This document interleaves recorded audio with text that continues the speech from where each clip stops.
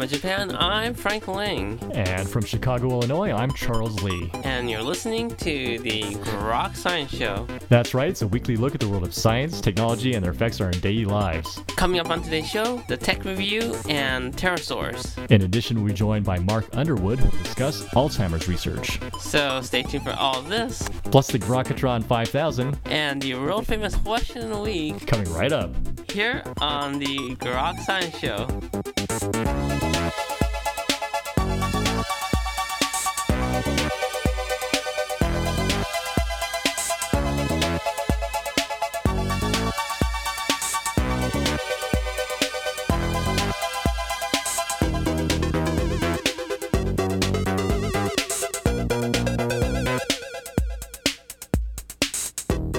Welcome back to the program. I'm Frank Lang. And I guess that makes me Charles Lee. How you doing, Frank? Pretty excited, actually. Why is that? Turns out one of our fellow alumni from college is a Technology Review's 35 top innovator. Wow. Who is the lucky recipient of the Technology Review 35? So this year they've chosen another 35 persons, and one of them is Professor Alice Meng, now a professor at the University of Southern California. She was one of my classmates. Oh, yes, of course, Alice. Alice was in Lloyd House, which was, of course, the best house at Caltech. What? I thought all those people, lived and died for those they loved. See, for a page boy, you actually knew our motto, whereas I'm not really sure what the page motto was. I don't know either. Anyway, that's very cool. So, as I recall, she was doing bioengineering work. Right. Her work's related to microfluidics. What she's trying to do is create these devices that could deliver drugs right in a patient's body. And the prototype that she's come up is basically a tiny battery-sized device that could pump drugs into your eye. So these are for patients who have some sort of degenerative disease and need regular drugs to the eye. But instead of painful injections or implants and surgeries that they have right now, what you want is a simple device that would release the drug slowly and could be refilled without having to go through any painful operations. Oh, that's very cool. Right. Well, she was always very brilliant, and it's very amazing to see that she's made the Technology Review 35, so congratulations to her. Hey, congratulations. So you still have another year to make it, right? I should be working on the spare brain, which, if not the Technology Review 35, hopefully at least it'll be sold at Walmarts everywhere. We need that. What?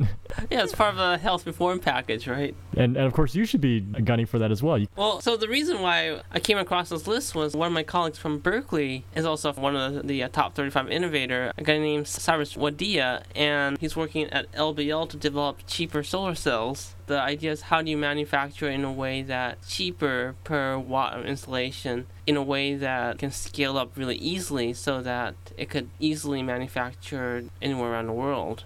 Probably within a few years there could be some big commercial breakthrough, and then we'll be buying new solar panels for everything we do then. Well, so congratulations to, of course, all the people who made the Technology Review 35, and if people want to see all the innovators that have made the list, just go to the September-October edition of the Technology Review.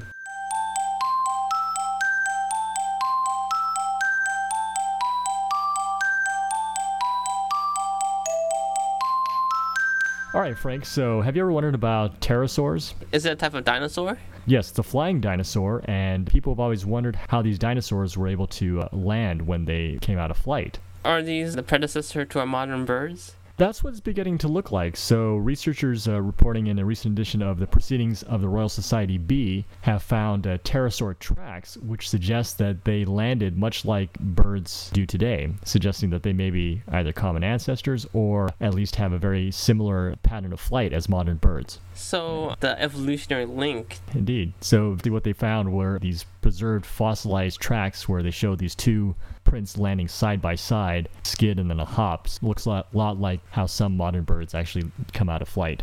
It is very cool stuff, and published in the recent edition of Proceedings of Royal Society B. Excellent. And Excellent. I actually have something somewhat similar. It's an animal fact for reptile. Is this our animal fact of the week, Frank? Yeah, I gotta try something new for my palate. Crocodiles, I don't know if they're tasty or not, but apparently they like to eat stones. Stones, really? You've heard of birds and turtles eating stones and that help with their digestion. But it turns out crocodiles eat something a little bit bigger. Reasonably heavy stones stay permanently in their bellies. Researchers have found out that the reason for that, they serve as ballast so that it help the crocodiles to dive. Maybe the lesson here is if you're ever looking to dive, swallow some stones first. Well, very cool. Cool animal fact of the week. And that's all for a look at recent developments in the world of science and technology. This is the Groks Science Show. Well, coming up in just a few minutes, Mr. Mark Underwood will join us to discuss Alzheimer's research. So stay tuned.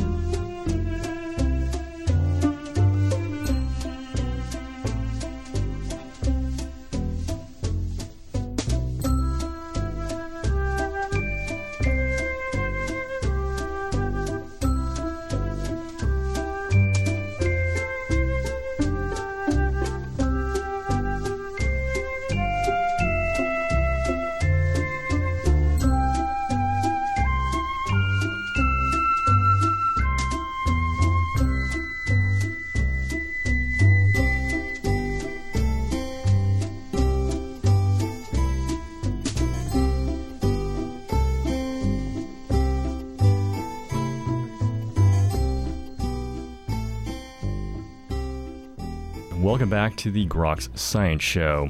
Well, Alzheimer's disease affects more than 5 million Americans, and while medical science is striving to find a cure, preventative measures may be the best method for preventing the onset of the disease. What types of simple changes can be used to prevent Alzheimer's? Well, joining us today to discuss this issue is Mark Underwood. Mr. Underwood is the co-founder and president of Quincy Bioscience.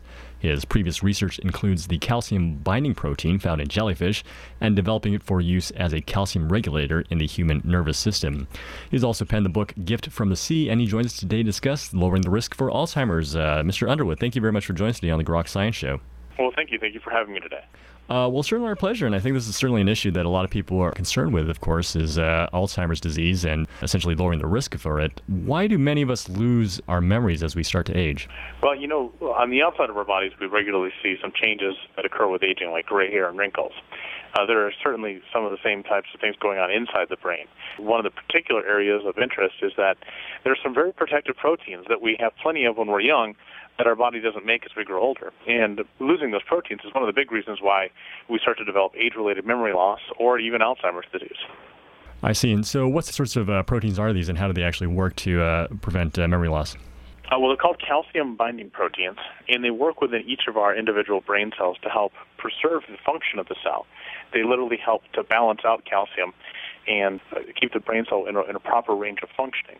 Without this calcium regulation, we're not able to have our brain cells function properly because the amount of calcium becomes too great. We lose a balance that needs to be kept within the body, and the brain cells literally sort of short circuit. Well, so how can the various preventative measures that you talk about actually work to stem the progress of the disease? Well, in terms of prevention, one of the best things to look at is avoiding stress in our lives. Being able to reduce the amount of stress that we have in our day-to-day life is the single most important facet of fighting against Alzheimer's disease. Certainly there are other things we can do for our diet. Eating healthy is a very beneficial thing, but it's difficult to do throughout our entire lifetime. And we are going to have some of these age-related changes anyway. Even if we're the healthiest person on the planet, our brains just change as we grow older, and with that change, we start to suffer this memory loss. Our company is interested in researching these particular proteins, and we find the best course of action is to replace them or supplement them with another type of protein. In our case, we've been researching a protein that comes from a jellyfish that performs the same biological function and can be applied into the human condition to help keep the brain cells protected. But certainly there are various changes in the lifestyle, for example, just exercise, nutrition, and these sorts of lifestyle changes. How much can that in and of itself help to stem the tide of the progress of the disease? Well, no one knows for sure. We all know that keeping an active mind is very important. Exercise is also very good for the human brain. Increasing the blood flow throughout the rest of our brain is important, but it's hard to tell exactly what the percentage of impact is. Certainly in terms of our own genetic situation, our family tree, if we have people with Alzheimer's in generations before us, we have about a 25% greater chance of getting Alzheimer's disease. There are some other things that are very important for behaviors, and that one of those things has to do with our social settings. People that have a strong support group and spend a lot of time with friends and family, research actually shows that they have a much less likelihood of getting Alzheimer's disease with age. because of the types of memories that are formed through those events, those are also very important things in recovery for people that might have already started with some sort of memory problem. What about certain changes to our diet and types of foods that we probably should avoid? Well, one of the types of foods that you want to avoid is things like white sugars. White sugars are inflammatory in the brain, and when taken in excessive amounts, although the brain needs glucose to run, certainly too much sugar in the brain causes an inflammatory response. And that's why often you see the incidence of people that have mishandled glucose levels, like diabetics, also getting Alzheimer's disease. So the more that you can do to adjust your diet, the things that you would do to prevent or to manage a diabetes type of a disease could also be managed to help prevent the inflammation that can also lead to Alzheimer's. You also talk about walks in the sun as actually being very beneficial for preventing the disease. Yes, taking a walk, doing something relaxing allows you to incorporate exercise. It also allows you to get vitamin D, which is very healthy for you. It allows you to literally, it's usually a stress-free or a relaxing type of an event. And so the culmination of all those things sort of comes together. Taking a long walk, reading a book, spending time with your family, they might seem sort of trivial in their innocence, but they're actually very effective in helping to calm the body down and relax and allow the body to prevent the onset of the disease as long as we can. One important thing to remember, though, in terms of memory loss is that 99% of people that experience memory loss in aging aren't experiencing that in relationship to Alzheimer's disease. That's just sort of the day-to-day memory loss that we're all susceptible to. And those types of events, whether you call them senior moments or whatnot, start to occur around age 40. And that should inspire us to take more active steps to prevent these types of things from occurring in greater quantity as we grow older. How does one tell whether or not senior moments, as you put it, are just a symptom of normal memory loss or whether they're sort of a symptom of something more serious? Well, there's no way to know in the beginning until those senior moments start to pile up and you start to lose track of very familiar things, very familiar faces, family members, and so forth. Major changes in mood, for instance, also can be an indicator of an Alzheimer's disease situation. Now, it's hard to tell when one stops and when the other begins. There's a lot of gray area in between. But rest assured, memory loss is not something that naturally heals itself. It is a part of us growing old, just like, you can't run as fast when you're 80 as when you're 20. Why? Well, there's just changes in the body that have changed, and the performance of the body has changed. The same types of things happen inside the brain. An 80-year-old, even a perfectly healthy 80-year-old, is not going to have the same type of mental acuity as someone that's 25 or 30. Now, they're most likely going to be much wiser and much more knowledgeable of things, but on account of speed or recall as it relates to memory, they are going to have some disadvantages because the physical brain has changed. So what are the mechanisms or biological mechanisms that are thought to cause Alzheimer's? Well, in Alzheimer's disease, there's a known accumulation of what's called beta-amyloid protein. And that beta-amyloid protein is caused by several different genetic factors and starts to pile up on the cell membranes. It accumulates on the brain cell membranes and causes some interferences in how the brain cell naturally works. These proteins have been shown to actually cause the cell membrane to become more porous and allow more calcium to enter the cell. If that happens, the accumulation of calcium in the cell goes back to the need for these types of calcium-binding proteins. Too much calcium in the cell overexcites the cell. Certainly for a period of time, it makes the cell not work properly, and at the end result, the brain cells will actually die. And in an Alzheimer's patient, you can certainly see physically, if you looked at a cadaver with Alzheimer's disease, you could actually see in the brain the loss of proteins. The brain has literally shrunk. You can see space between the skull and the brain. It's quite a dramatic visual. Now, that happens to all of us as we grow old to some extent, but in an Alzheimer's patient, it happens much more rapidly at a much more accelerated rate. So the goal, in order to properly take care of something like Alzheimer's disease, is find new ways that you can control the calcium imbalance that happens within the cell. I don't know exactly how they can be accomplished by removing the beta-amyloid, but again, one of the exciting things about our research is that we're looking at these proteins to see how they can actually address the end result of the amyloid proteins accumulating in the cell membrane, affecting the calcium inside the cell.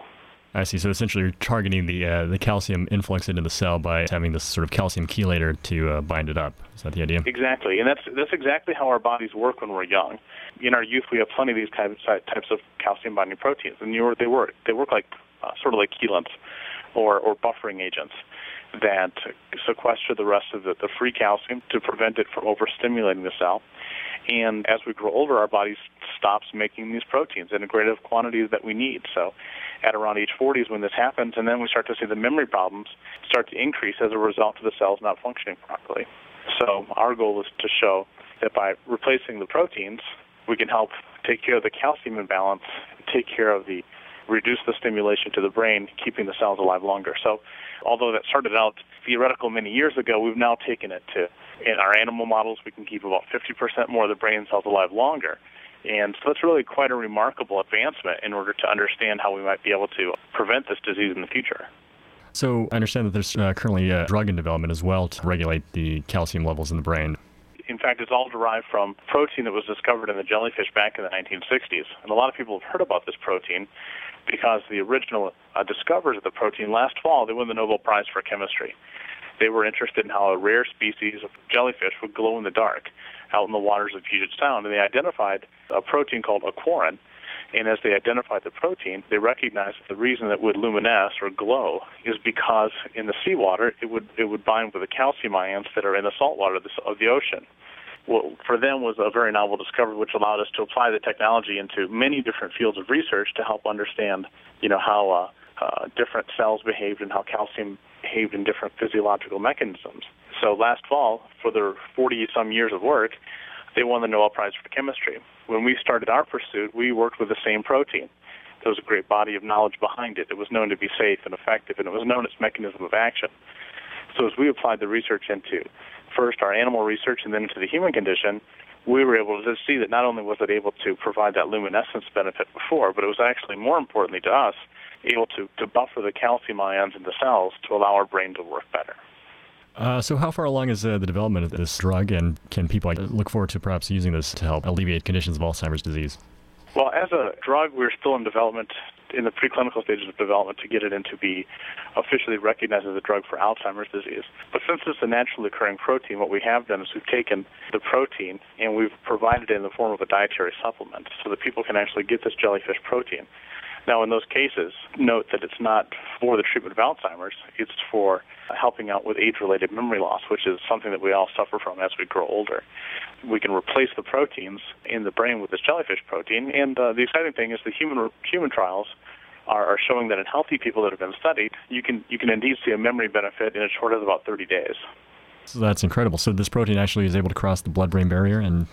Well, it's working by regulating the calcium for sure, and it's measurable because you can see those types of benefits and the reduction of memory disturbances that people have. The protein itself works by managing the calcium inside the cells of the nervous system. So in some cases, it's regulating, the spine as well as the brain. And in some cases, it's also working and being absorbed in the stomach because you have a lot of different neuroreceptors that are located there as well. So it's a very interesting proposition to see that something from the jellyfish is working so well in the human being. But one of the interesting things is that the jellyfish nervous system behaves a lot like yours and mine. It has to maintain a proper level of calcium, which for it is even more important because it needs that calcium as part of its stinging response.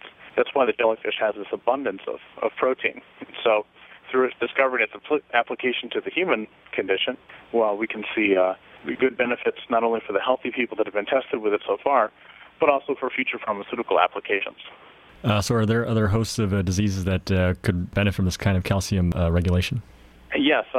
The depletion of calcium-binding proteins is chronicled very much in the medical literature.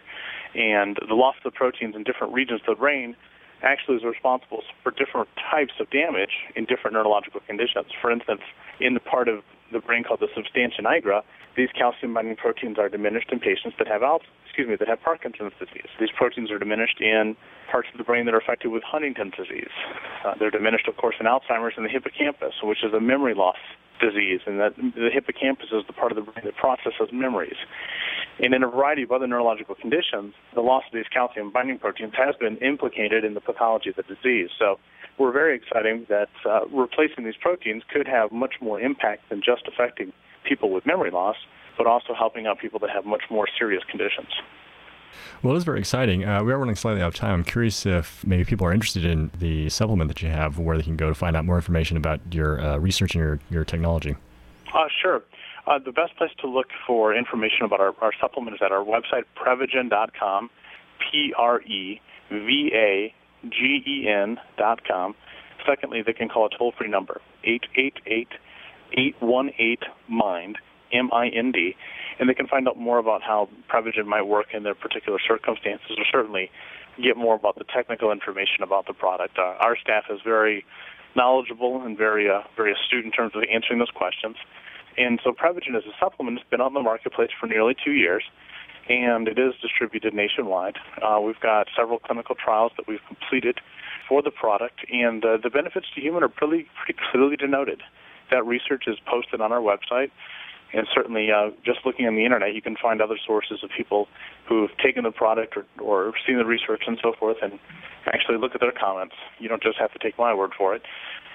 This is something that we've presented at the Society for Neuroscience for the past couple of years. We do our research in conjunction with the University of Wisconsin in Milwaukee. So we've got a lot of research behind this. We've been working on it for 14 years, sort of standing on the shoulders of the Nobel Prize winners. Some really neat things that are going on with this protein. And we're excited because ultimately, you do science so that you can, advance the field, but certainly it's great when you can go ahead and help people right away. Well, it certainly all is very fascinating. And Mr. Underwood, I do want to thank you very much for joining us today to talk about all the very fascinating developments that are going on there at Quincy Bioscience. Oh, thank you. Thank you for having me on today. And you were just listening to Mr. Mark Underwood discussing advances in Alzheimer's research. This is the Grok's Science Show. Well, coming up in just a few minutes, it's the Grokatron 5000 and the world-famous Question of the Week. So stay tuned.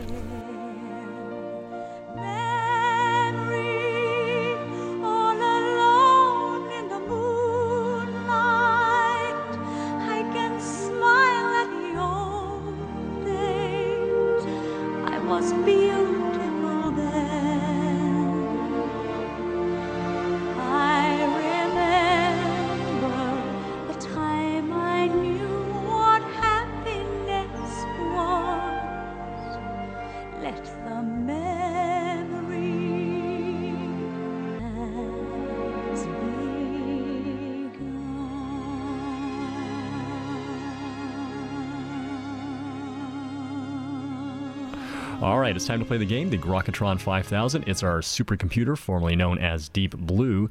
Today, the Grokatron 5000 has chosen the topic, sharp as a tack or dull as a doorknob. So for the following 5 people, the Grokatron 5000 would like to know if you think they're sharp as a tack or dull as a doorknob, and maybe a little reason why. Mr. Underwood, you ready to play the game? Sure thing. Okay, here we go. Person number 1, sharp as a tack, dull as a doorknob, Paris Hilton. Dull as a doorknob. She's famous for being famous. There are many other people in this world that deserve their 15 minutes. Unfortunately, she's soaking up several hours or days' worth of coverage. All right, person number 2, Bill Gates. Well, sharp as a tack. I really don't know him personally, but he's managed to build one of the biggest empires in the world, and whether you like his products or not, he's done well at making them very popular, and I think he's really changed the world. I think generally technology is for good, and advancement of technology is a good thing. It can certainly be used for bad things, but I think sharp as a tack, he's not only shown himself to be innovative and entrepreneurial in his own right, he's also shown to give back quite a bit. So I definitely call him one of the sharper people on this planet. All right, very good. Number 3 is talk show host Oprah Winfrey. I think I'll go with sharp as a tack with her also. She's created, again, quite an empire for media and for getting out certain messages. I don't always agree with Miss Winfrey's opinion on matters, but that's okay. She's sharp. She starts conversations. She generally makes a positive impact in our society, and I think that's using her forum for good things. Indeed. All right. Person number 4 is the golfer Tiger Woods.